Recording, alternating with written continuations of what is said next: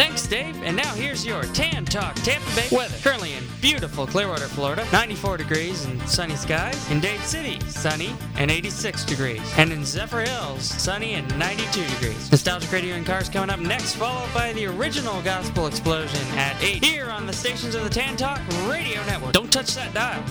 I don't think it's a truck at all. I think we just found a transformer. This is Optimus Primer Button, leader of the auto part junkies. And I'm calling on all auto parts junkies to listen to Nostalgic Radio and Cars every Tuesday at 7 p.m. here on Tan Talk.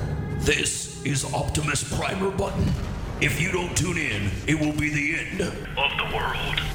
Hey, this is Ted Nugent. Hi, this is Jay Leno. Hi, everybody. This is David Hobbs. Hi, this is Bob Marshall. Hi, I'm Barry McGuire. Hey, this is Danny the Count Coker. Hey, this is comedian, author, and most importantly, vintage race car driver Adam Carolla. Hi, this is Shirley Cha-Cha Muldowney. Hi, this is Robert Yates. Hey, this is Lou Santiago. I'm John Forrest. Hey, this is Jack Roush. Hello, Florida. I'm Ken Squire. Hi, this is Edsel Ford. Hi, I'm Corky Coker. Hey, this is Dennis Gage. Hi, this is Sam Amolo. Hi, this is Janet Guthrie. Hi, I'm Bruce Cohn. Hi, I'm Bob Lutz. Hi, this is Dave McClellan. Hey, this is Tammy Edelbrock. Hi, this is Norm Gravowski. Hey, I'm Dave Despain. Hey, this is Wayne Carini. This is Bill Warner. Hey, I'm Steve Bignanti. This is Kevin Bird. This is Arlen Ness. This is Ed Justice Jr.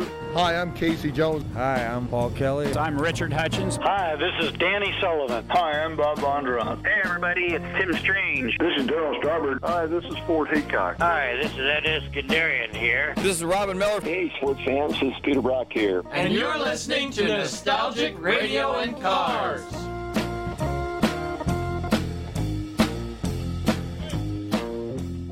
Hey listeners, this is Robert from Nostalgic Radio and Cars. We all love to eat. Well, I would like to tell you about my friends at the Rib Shack Barbecue on West Bay Drive in downtown Largo. Their menu offers family-sized takeout dinners like delicious ribs, chicken, beef, and pork, or sit-down barbecue dinners, sandwiches, and even desserts. They will also cater your party. Everything is barbecued fresh using real oak for that great smoky flavor. So visit my friends Corey, Jed, and Kurt at the Rib Shack Barbecue in downtown Largo, 600 West Bay Drive, or call them for a takeout order at 727-501-9090. That's 727-501-9090. They truly have the best smoking barbecue in town. Oh, and be sure and check out their great barbecue sauce. That's the Rib Shack Barbecue in downtown Largo, 727-501-9090. I'm telling Robert from Nostalgic Radio and Cars sent you.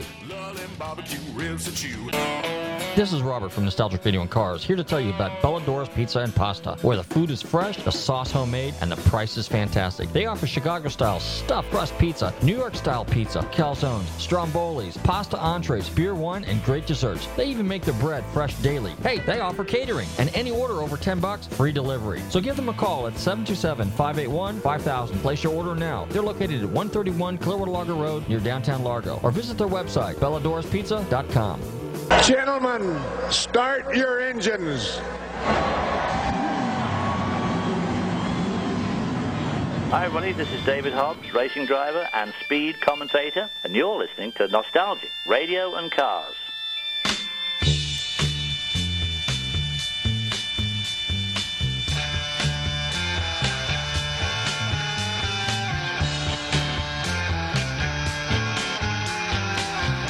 Okay, listeners, welcome. You're tuned into Nostalgic Radio and Cars, and I'm your show host, Robert. Run your computers and Google TanTalk1340.com, and you can see us live here in the studio in sparkling downtown Clearwater. If you've missed any of our past shows, be sure and check out our website, GulfstreamMotorsports.com, and you can go to our podcast page and hear all 250, 60, I don't know how many. We got a bunch of them out there, I know that. Bobby, how you doing tonight? I'm doing just great. Do you remember what the count is? Was it 262, 65? About 262 or 263, right around that number. We're not doing too bad for 5 years. No, we're doing excellent. Yeah, hey, don't forget to also visit our Facebook pages, Gulfstream Motorsports and Nostalgic Radio and Cars. And don't forget to like us on both. And don't forget to subscribe to our YouTube channel. Yeah.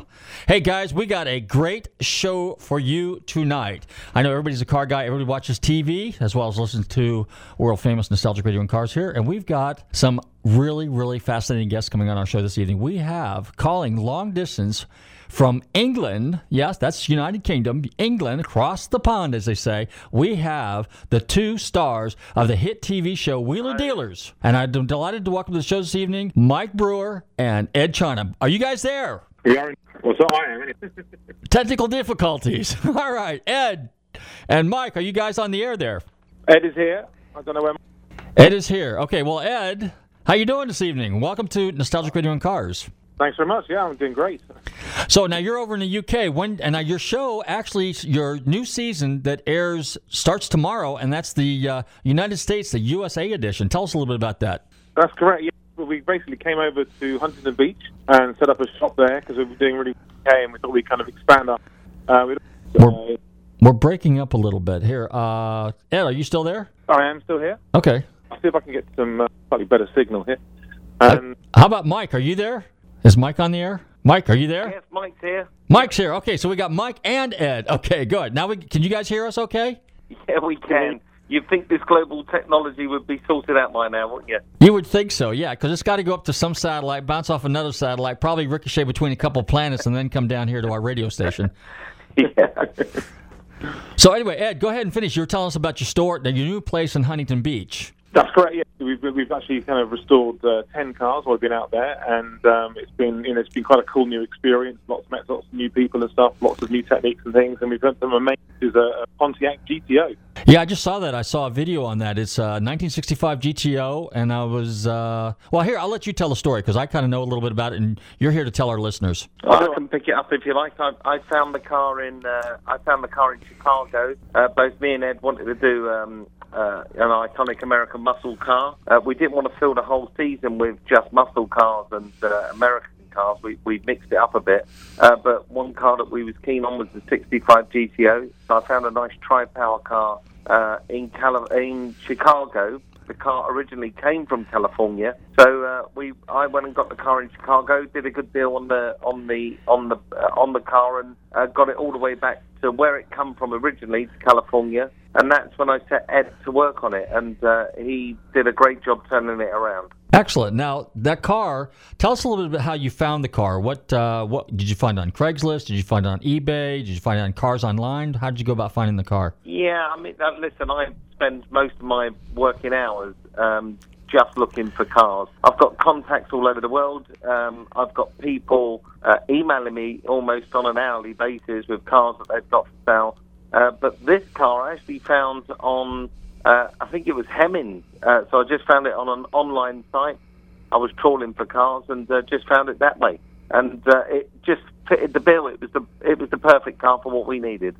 Excellent. Now, why don't you give us a little background on each one of you guys? Because, Ed, you have an engineering degree, and Mike, you're pretty much a car guy. You've been in the business for a long time. Your dad was in the car customizing business. You had a 4x4 shop, and you're just you're a wheeler dealer. I am a wheeler dealer, yeah. I started off at a very young age. My dad was a car customizer. I remember trawling around custom car shows with my dad and showing some kind of vain interest in what was going on with these weird and wacky cars, and I spent most of my summer holidays on the workshop floor handing my dad a wrench and polishing it before I put it back in the tool chest. And I really learned a lot about cars without really knowing that I knew a lot about cars. And when I was 17, I bought and sold my first car. I made more money than my friends who were working at the time in just one deal.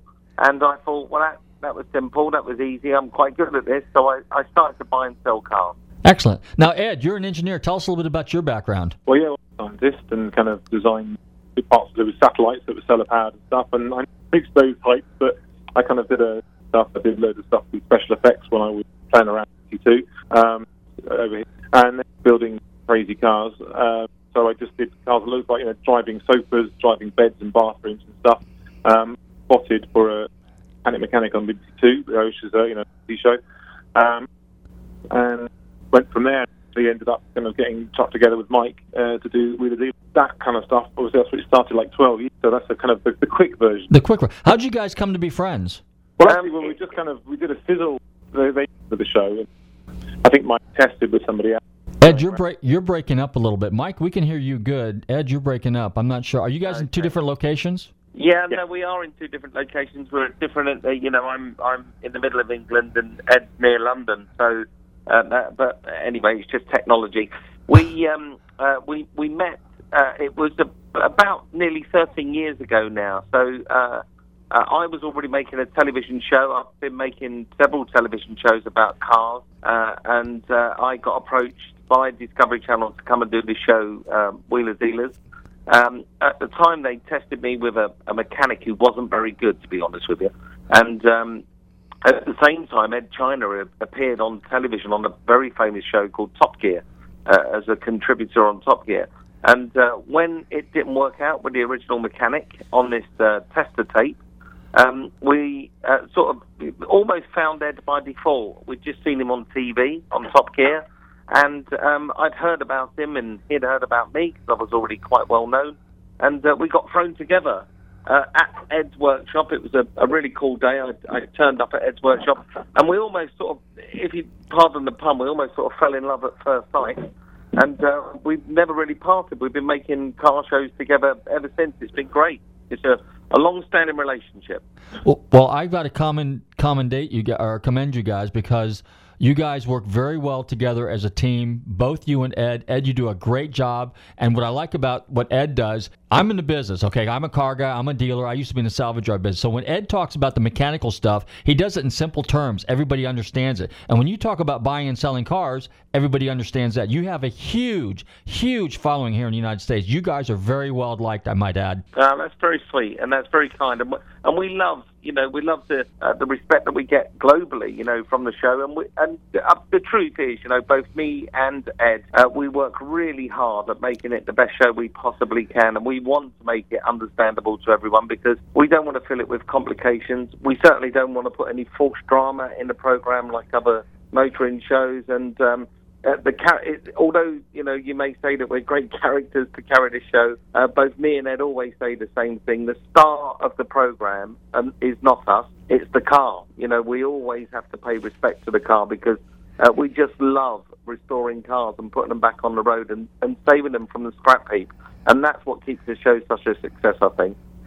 Ed, what got you guys interested in doing a show in the United States? Did Velocity approach you guys, or was that your idea to come to the United States? Yeah, well, I've been quite some time. I'd obviously been on series or seasons with them for the previous years. I figured that it was kind of a good idea. But then, because of the success of the show, they just wanted more episodes. So, like this year, we just did 20 in a year. And in the previous season, sort of like took us 18 months to do that. So we were thinking, well, how can we squeeze more sort of time out of each day, if you like? And then it kind of made sense that during when it's very dark and rainy, so then we can actually get more shows in the can, which is exactly what. So it was kind of a combination of things really all coming together. Very good. Mike, when you buy and sell your cars, like, for example, I was watching the GTO episode, for example, which is already on TV or on YouTube, it's okay to say. I know it's tomorrow's show. But, like, for example, on that car, you bought the car for, if you don't mind me giving it away, and, but there's people will follow it. But you bought the car at a realistic price. You made you set your goals at a realistic expectation, and you took a little bit less than what you were anticipating. And see, everybody can relate to that, because that makes it real. So how much input do you have in that regard? Yeah, we get a lot of input. I mean, the show is basically what me and Ed think of motoring. We both decide on what cars we're going to choose.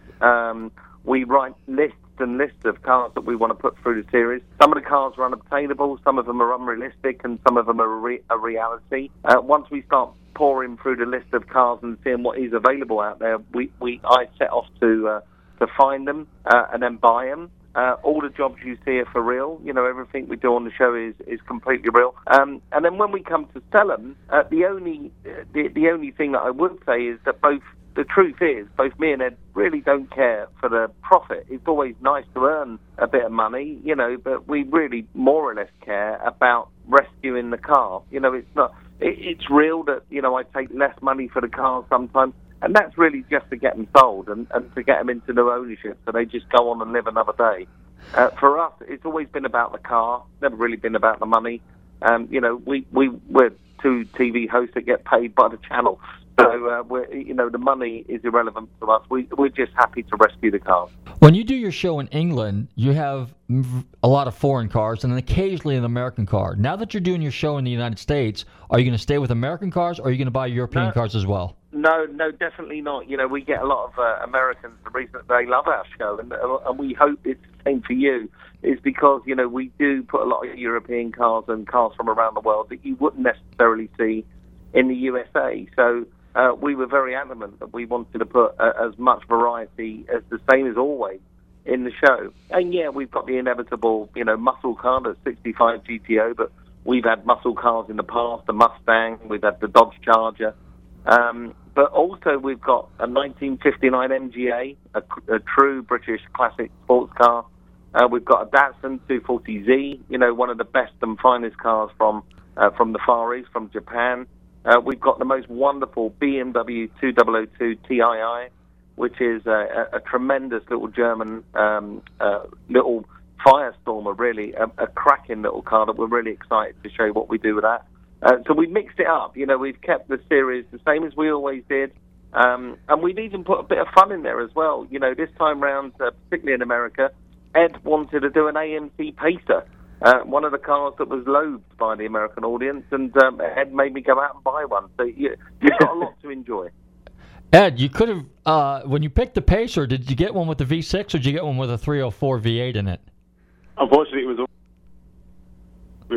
one of those cars, that people to ride it so much, but actually, they were so close to making an, like kind of gave me was that to try and make a cool car. Now, whether you think that actually worked out or not, because I think it's one of those shows that maybe some people may hate, other people might not like it so much. But it was a lot of fun to do and push the boundary a little bit, I guess, with that car. But also we've done an F1 truck that's actually a rat rod, and we've even got the Soto as well, the Hemi end in there, which is kind of fun to take apart and have a look at and see how that. So it's like a discovery. My job, I guess, is to impart that information to you guys. When you pick these cars, do you try to get the cars with the minimal amount of work needed to be done? No, the cars, it's kind of weird. Both me and Ed, we've got a very weird kind of buy-in ethos for our cars and for the show, because we have to buy cars with problems on them, otherwise we don't get a car program. It's as simple as that. And we want the problems on the cars to be as indicative to the car themselves. So we want if it's an MGA and they've got the rust that appears on the front fenders, and that's typical of an MGA, that's the kind of car I'm looking for, so we can show people how to repair that. So we are the only two car buyers in the world who trawl the world looking for cars with fault that we can show you on screen and turn it into a program. It's funny because on the flip side of that, I get quite a few people email me and tweet me and Facebook me and Ed and give me a hard time for giving Ed all this work and saying I'm so cruel to him, I'll give him all this work. But if they thought about it, if we didn't have the work, then they simply wouldn't have a show. So they got a choice. I could turn up with a brand new car and we'd have no program, or, I can find a car with work to do and you get a show out of it. Well, I know on one of your other episodes I was watching where you bought a Jensen Interceptor, I like that car. That's a pretty cool car. And that wasn't real complicated fix, but you had a Jaguar V12. That was a nightmare, wasn't it? It was. Simple answer.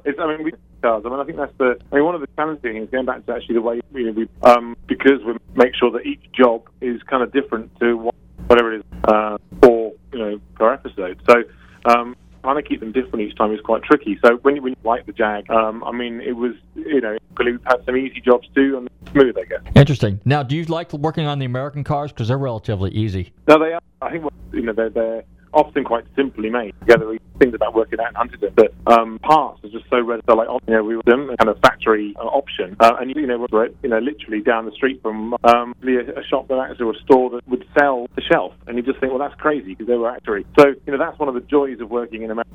How do you find sourcing parts in the United States for cars, let's say American cars, versus sourcing parts for your European cars when you're working on your show in Europe? Do you find that we have a pretty good network over here in the United States? I find it much easier, actually. Ed's breaking up a little bit, so I'll just pick this one up. I find it much easier. We find car parts more obtainable in the same block as where we're working. Just round the corner, you can go and buy more or less anything that we need for cars. And even if it's a European car, it's not too far away to find a part. Here in the UK, it's not too difficult. You can find parts, but usually it's an overnight delivery service. But It's pretty much the same all over the world. It's just that it appeared that the time we was at Huntington Beach and the time we were there, almost everything was on our doorstep. It was such a great place to go and work. Now, what kind of car? Now, Mike, I know you're a Mustang fan because somewhere I was nosing around on the internet and I see that you're a real fan of a car, Mustang, Ford Mustang, because you picked up a '67 Mustang and you sold that car, and then now recently you acquired a black car. Is that still? You still have that car? That's correct. Yeah, I've got my own '67 Fastback, which I've completely restored. It's my pride and joy. It's absolutely wonderful. I've got a '68 Camaro SS RS that's just going through restoration at the moment. It should be finished in just a couple of weeks' time. And so, yeah, I'm a big fan of those cars. So they're the kind of things I like. You're now going to ask Ed what he's got and get prepared for the weirdest list of vehicles you've ever heard in your life. Well, we know he has a motorized sofa or lofa. So go ahead and dazzle us. Now, I will preface by saying, Ed, you are breaking up a little bit. I'm not sure if you're using Skype or not. So, Mike, if you have to, just kind of help out a little bit, okay? Yeah, no worries. Okay, go ahead, Ed. Yeah, so I do have the sofa car, and a car that looks like an office, another one, bed, bathroom, a shed, a giant shopping trolley, strange cars, most of which I've built myself. I even have a driving orange. It's from an advertising thing a couple of years ago. It's an orange. I've got a lot of stuff, and I hope to keep it that way. Interesting. Now, you're an engineer by trade, and also somewhere I was reading you're kind of a product specialist. So does that kind of like give you, like you're experimenting with some of this stuff, trying to come up with, you're challenging yourself, so to speak, correct? Absolutely. Particularly like on the show, I give it a go, but obviously sometimes that damages the. But like on the F1 truck this year, kind of got to play around with lots of different techniques, and one of we've seen anywhere else, and it's something I love is if you sort of spray onto the glass of the car, it sticks and then goes. So to use that as a technique to actually kind of etch into the glass a little later and experiment, pretty cool, and really start a craze with that. So I get to experiment all the time. Interesting. Now, do you experiment with alternative power sources? In other words, do you mess with electric? How about maybe propane? Maybe diesel, or any other kind of source of power to generate your toys, your creations? Yeah.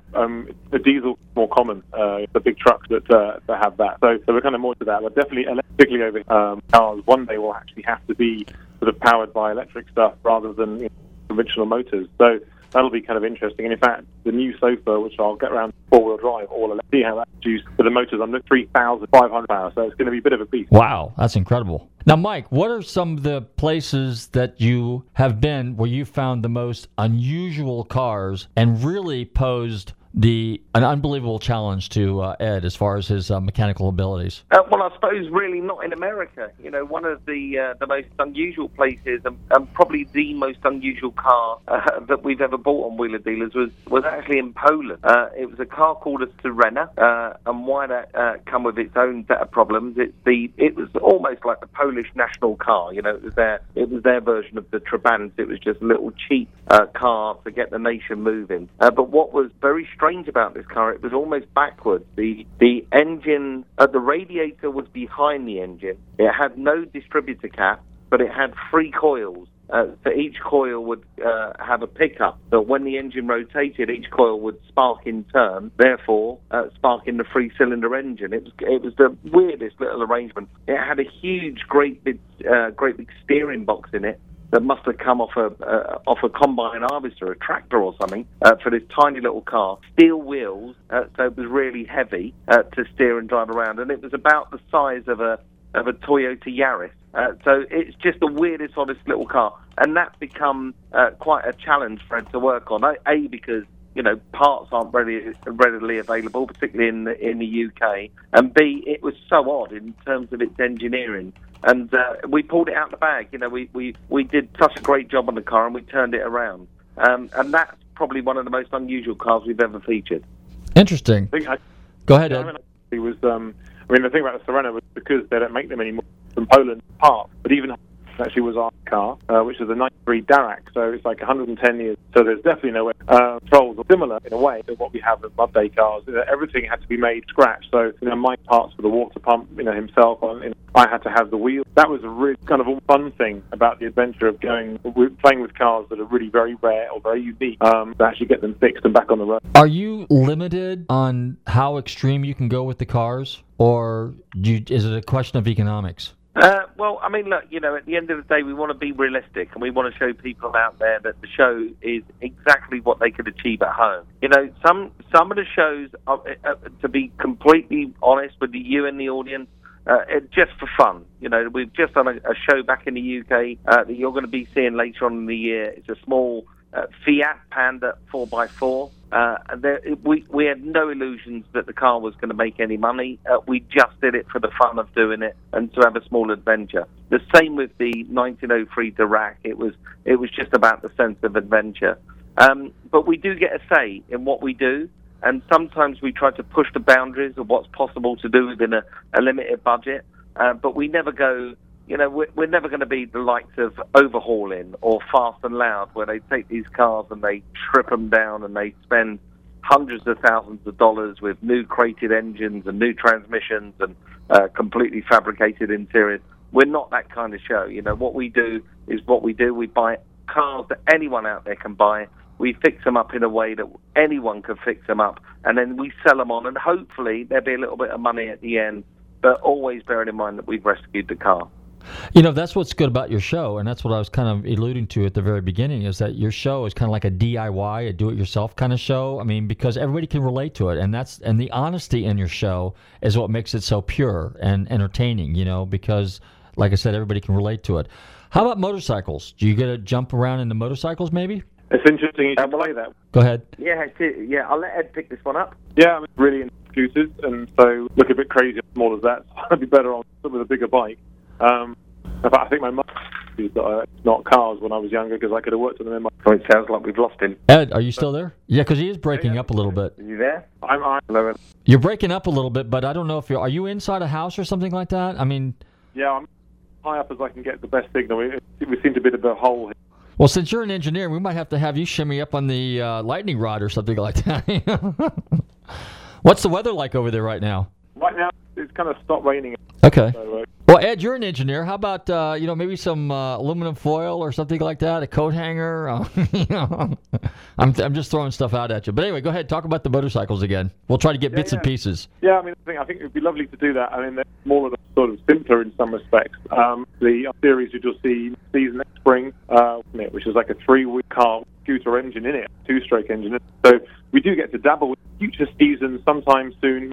Scooter. How about like a vintage Morgan? Because that's got that radial motor on the front. That's a little 3-wheeler. How about one of those? Yeah, that would be very cool. I think that's a really cool thing to do. I'd love to, and that way we might satisfy both the motorcycle audience and the car audience as well at the same time. Yeah, well, I can relate to it. I think that would be kind of cool. Now, what is it? Is there something out there that you'd really like to do, but your budget doesn't allow you to do it? I mean, something really, really wild. What would you like to do together? I think there's a couple of cars. I think one of Ed's most favourite cars in the world, and a car that we'd love to put on Wheeler Dealers at some time in the future, would be a Called Phaeton.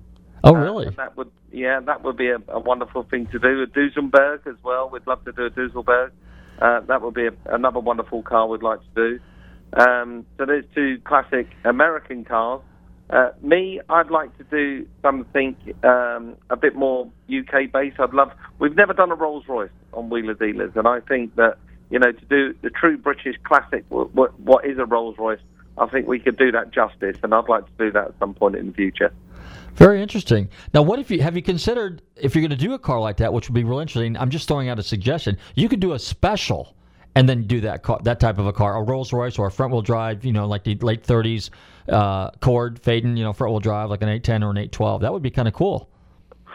Yeah, I mean, we suggest these things all the time. Both me and Ed are always talking to the network, talking to the channels, and we're always trying to push what's possible. But bear in mind, we have to keep it realistic as well. Not everyone out there could afford to go and buy a Cord Phaeton or a 1920 Rolls-Royce Silver Ghost. There's not a lot of people with that kind of money out there, disposable income.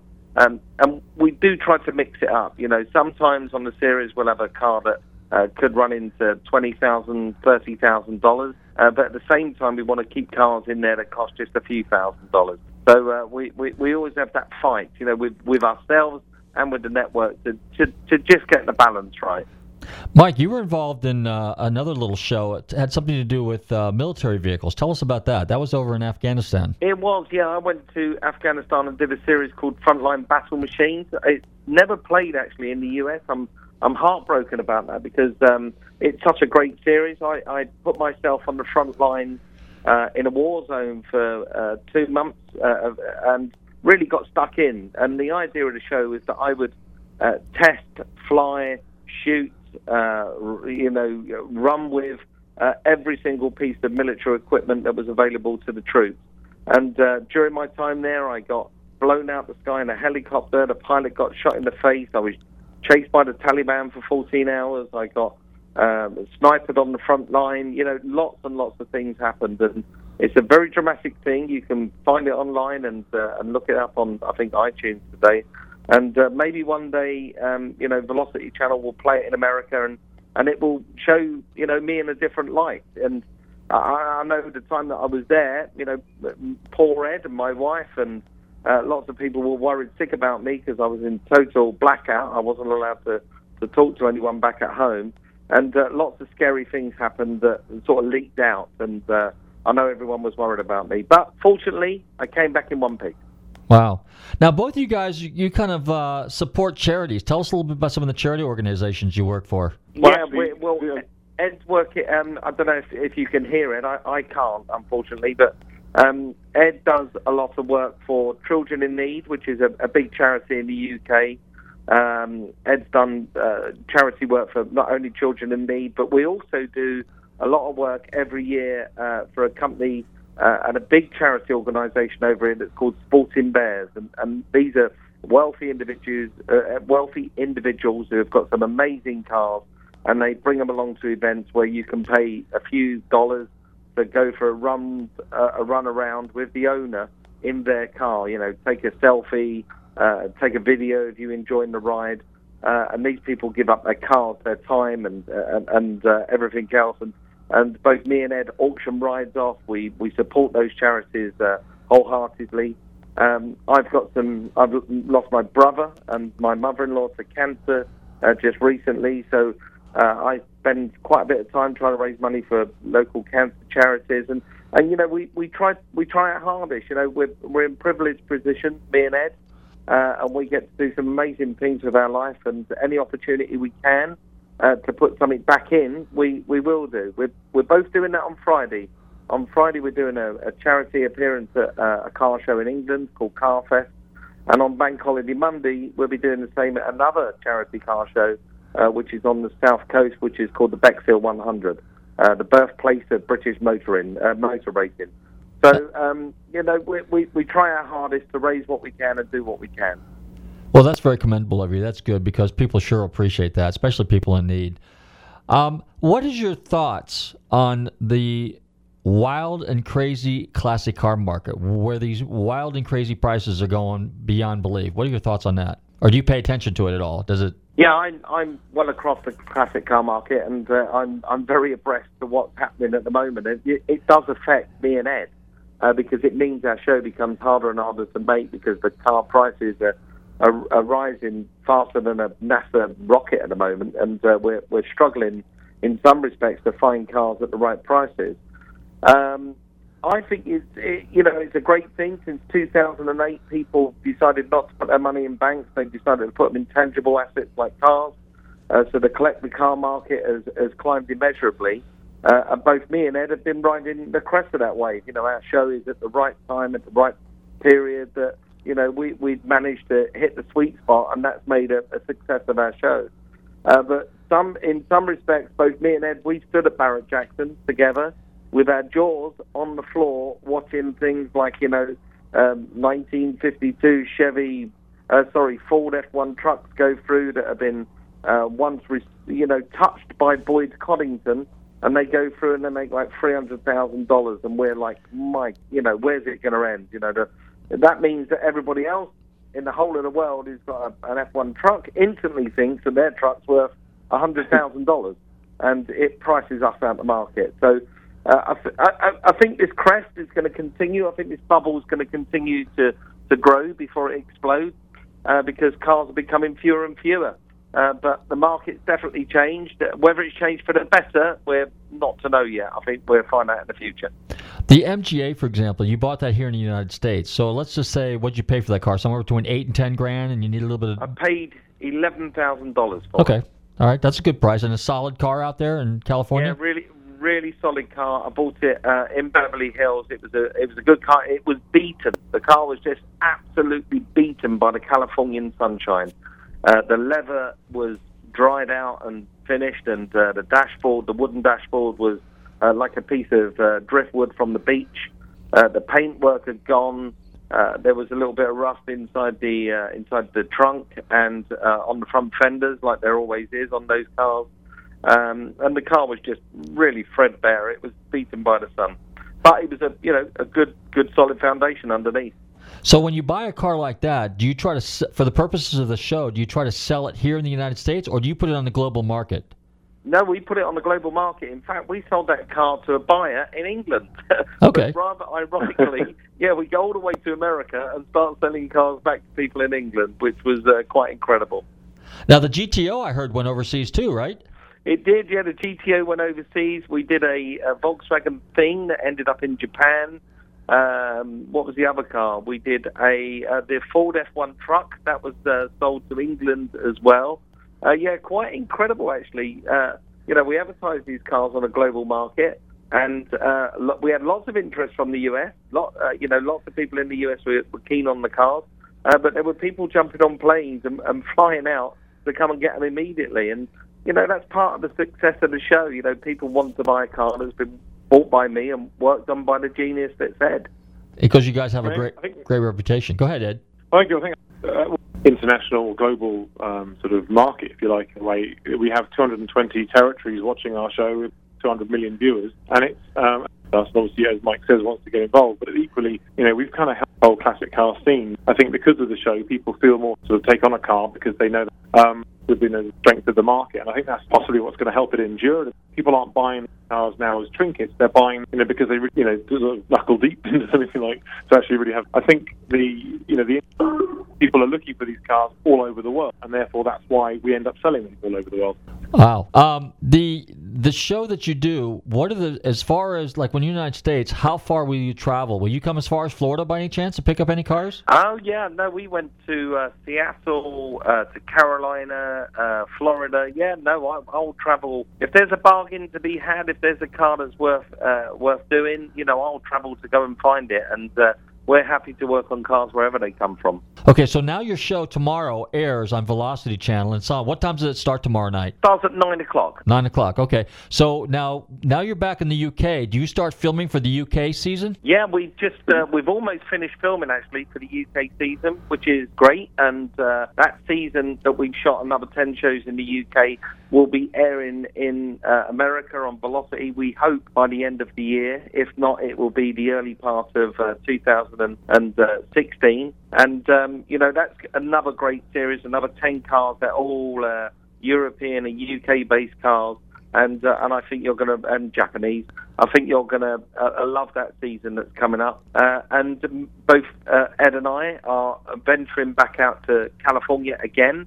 And we're going to be continuing our adventures together and hopefully buying and selling more cars across the world. That sounds great. Now, are you guys going to be at SEMA this fall? Like, I met you guys actually this past SEMA. They had the special Velocity Channel little get-together there. It was a little private party, so I had an opportunity to meet both you guys, both Ed and Mike. And so are you guys going to be at SEMA this year? We certainly are. Pardon me? We certainly are. Okay, good. I look forward to it. Hopefully they'll get you guys back on stage again because that was great. That was you guys did a great job. It'd be wonderful to do. Now, are there plans to do any other shows? Are you kind of comfortable where you're at? Or, I guess you're signed up for a contract for, a couple more years? Is that the way that works? Yeah, so busy, to be honest. So, we're trying to get through all the cars we can find, and so we carry on. It's always fun. Yeah, we're sort of just concentrating on wheeler dealers at the moment. We've always got the options of doing other shows either together or separately, but at the moment, both of us are concentrating on getting as many wheeler dealers as we can. That's where the success is. That's what the audience wants. It's funny, all the time I was in Afghanistan on my program, all that happens is people are asking, where's Ed? all the time. And if ever we're doing something separately from each other, people are asking for the other one. So, the strength of us is what we do together, right? And long may it continue. Well, no, you guys make a great team. You guys got a great show. And again, I want to thank you very much for taking the time out to come on Nostalgic Radio and Cars and share some of your stories and stuff. Is there any unique stories that you'd like to tell anybody? We got about 10 minutes left if you guys want to say something. It's up to you. You got a really cool story you want to tell us, Mike? And I've got lots of cool stories. Some of them are probably not ready for the radio audience. So if you want to keep it car related, I can. Well, yeah, no. I mean car related. Something that was like really, like something that started out that was kind of like, oh man, this is really going to happen, and then turned out to be for the best. Just cute little stories. I'll tell you a great story. Ed, for the last, and this is like you got imagine Ed as a petulant child in the supermarket. When he wants something, he wants it, and Ed will keep stamping his feet until he gets it. He'll almost throw himself in the supermarket aisle and scream and shout until he gets what he wants. So for the past 12 years or 11 years then, Ed kept saying to me, we must get an amphicar. We need an amphicar. You must get an amphicar. And that's been rattling through my head for years and years and years. And to be honest with you, I've had no interest in an amphicar whatsoever because I know particularly ampicars are rubbish cars and they're, you don't understand the word rubbish, I do believe. Yeah, I do. Oh, you do? Right, yeah. Okay, they're rubbish cars, and they're rubbish boats. They're not very good at all. But Ed wore me down, by him going at me for 11 years. He wore me down. He said, please buy an amphicar. So we threw the budget literally into the water with this one because I flew to Florida. I found an amphicar for sale in Florida that was on a alligator-infested lakeside, and I went and got this amphicar and brought it back to England. It was the only one really for sale at the right price. Now, the car was hideous. It had so much work that poor old Ed spent many a midnight hour in the workshop welding in new panels, trying to make this sorry little car as watertight as possible.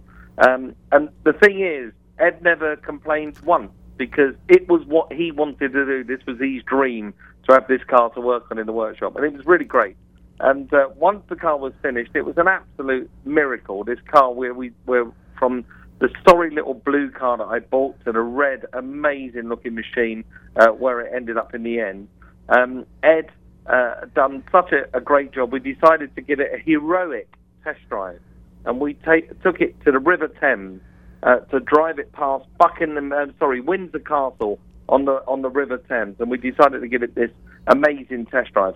And the car, although I will say I hated it, and I really couldn't find any love for it all the way through, as soon as it went in the water, as soon as you get it in the water, your life just changes because you're driving a car in the water. And it becomes the most amazing machine. And at that moment, I completely got it. And I completely got Ed's fascination and the reason why we had to have one. It was still rubbish as a car. It was still rubbish as a boat. But the fact that it did both was absolutely amazing. And it's still today, and Ed say the same, it's still the best days filming we've ever had in the 11 years we've been together. That and a trip in the Dolomites in a Lamborghini. It's still the best fun we've ever had making a car show, was doing that together. It was hilarious, and all because of the character and the charm of the vehicle. It was wonderful. That's a great story. That's a good story. Now, you mentioned something about Lamborghini, and interestingly enough, I just got a text because Jim Kaminsky, a real good friend of ours, is president of the Lamborghini Club. So since you mentioned Lamborghini, go ahead and tell us the Lamborghini story through northern Italy there, because you said the Dolomite, so it's the Dolomite. This is Ed's story, so I'll let him take over. Yeah. The same, being petulant as all. We do a Lamborghini on the show for a long time. And then, back, it was actually the 50th anniversary. So I figured this is now to do this, and thankfully, what kind of Lamborghini was it? Well, actually, anything we could afford, and in the end, what came up, there were like two goes. You're breaking up. I didn't quite catch that. Sorry. It had two. It was a Urraco. Oh, Urraco. That's a good car. It's a fantastic car, and it was the chrome bumpers, trim, so it was by far the prettiest that they made. And it was just the most amazing car. But when Mike found it, his car collection, and the seized on, the clutch didn't work, but we didn't know very much time, and he couldn't even run it up. And I just said, don't bother, get it. So he had to sort of do all kinds of kind of messing around, and then through the whole checking, the main thing was that sort of all the and pulleys blow itself up when we first started it, service, and just checked it all out, and then put it all up. I mean, the paint was really good, the interior. Finally got to drive it, and we took it down to the Dolomites and joined in to the 50th anniversary, with Lamborghini. And it was a day we were driving around, and it was just absolutely fantastic. But then the next day, we actually joined in from Rome to Bologna, and we kind of got in all these other. There was Muir there, everything, and we snuck in. We were told typically we would go into the main square, and of course the Italians loved it because it's yet another Lamborghini, and so we went. I think it was 8 power, I think, in one square, and it was 220. Anyway, a lot of horsepower in this one square, just the most amazing. And so I was a very happy man. Did you get the bonsai down the Autostrada? We went good. Okay. Yeah, and the one I don't know if Ed told you, but actually, it was his birthday as well. So not only was he with his best buddy driving a Lamborghini Urraco, we were traveling in the Dolomites on his birthday, and it was just the most wonderful experience. That's pretty country over there in Switzerland, in northern Italy. Well, guys, we're just about out of time. I want to thank you very much for coming on the show. Do you guys want to go ahead and plug your show and plug your website real quick? Yeah, that'd be great. You can catch me and Ed on Wheeler Dealers, which starts at 9 p.m. on Wednesday on Velocity Channel. You've got a run of 10 shows to look forward to, and we really hope you enjoy it. You can find both me and Ed online. On Twitter, it's at Ed China or at the Ed China. For me, it's at Mike Brewer. And on Facebook, you can find Ed at Ed China.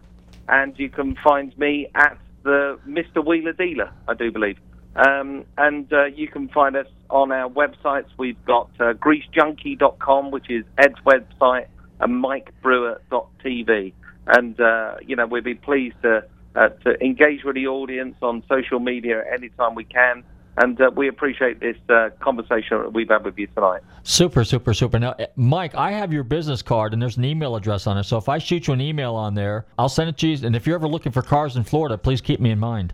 I will do. Yeah, no, definitely. Okay. You'll get an email back with a long list. You shouldn't have said that. That's perfect. Well, and plus, I'm a parts junkie, so maybe I can help you out with used parts too, because I used to be in the wrecking yard business. Fantastic. So, hey, again, I want to thank my very special guests, my new friends, Mike Brewer and Ed China, hosts of Velocity Channel's hit TV show, Wheeler Dealers. I want to thank you guys very much for calling all the way from England. In spite of the fact we had a little bit of technical difficulty, I think the show went over very, very good. I look forward to meeting you guys in Las Vegas at SEMA this November. And you guys take care, and I will certainly be watching your show debuts tomorrow evening, the California edition of Wheeler Dealers. Wonderful. Thank you. Take care, guys. You. Hey, Bobby, how are we doing on time? 1 minute. 1 minute? Are we that close? Wow, that was cool. Hey, we had these guys on for a whole hour calling long distance from England. I'm very, very thankful for that. That was good. In spite of the fact we had a little bit of technical problems, I think the show was a very, very good show. These are really nice guys. I met these guys in person. Definitely check out their show, Wheeler Dealers, on Velocity Channel. These guys do a great job. It's a realistic show. These guys are honest car guys, and there is honest car guys in the business. In the meantime, I want to thank all my listeners for tuning in to Nostalgic Radio and Cars. Don't forget to check out our show every Tuesday night, 7 to 8 p.m. Be sure to check out our website, GulfstreamMotorsports.com. Don't forget to like us on Facebook, Nostalgic Radio and Cars, and Gulfstream Motorsports. And don't forget to subscribe to our YouTube channel. Did I do that right, Bobby? You bet. I'm getting better at it, aren't I? Okay, so we're just about out of time. In the meantime, everybody stay safe, drive carefully, and love your family.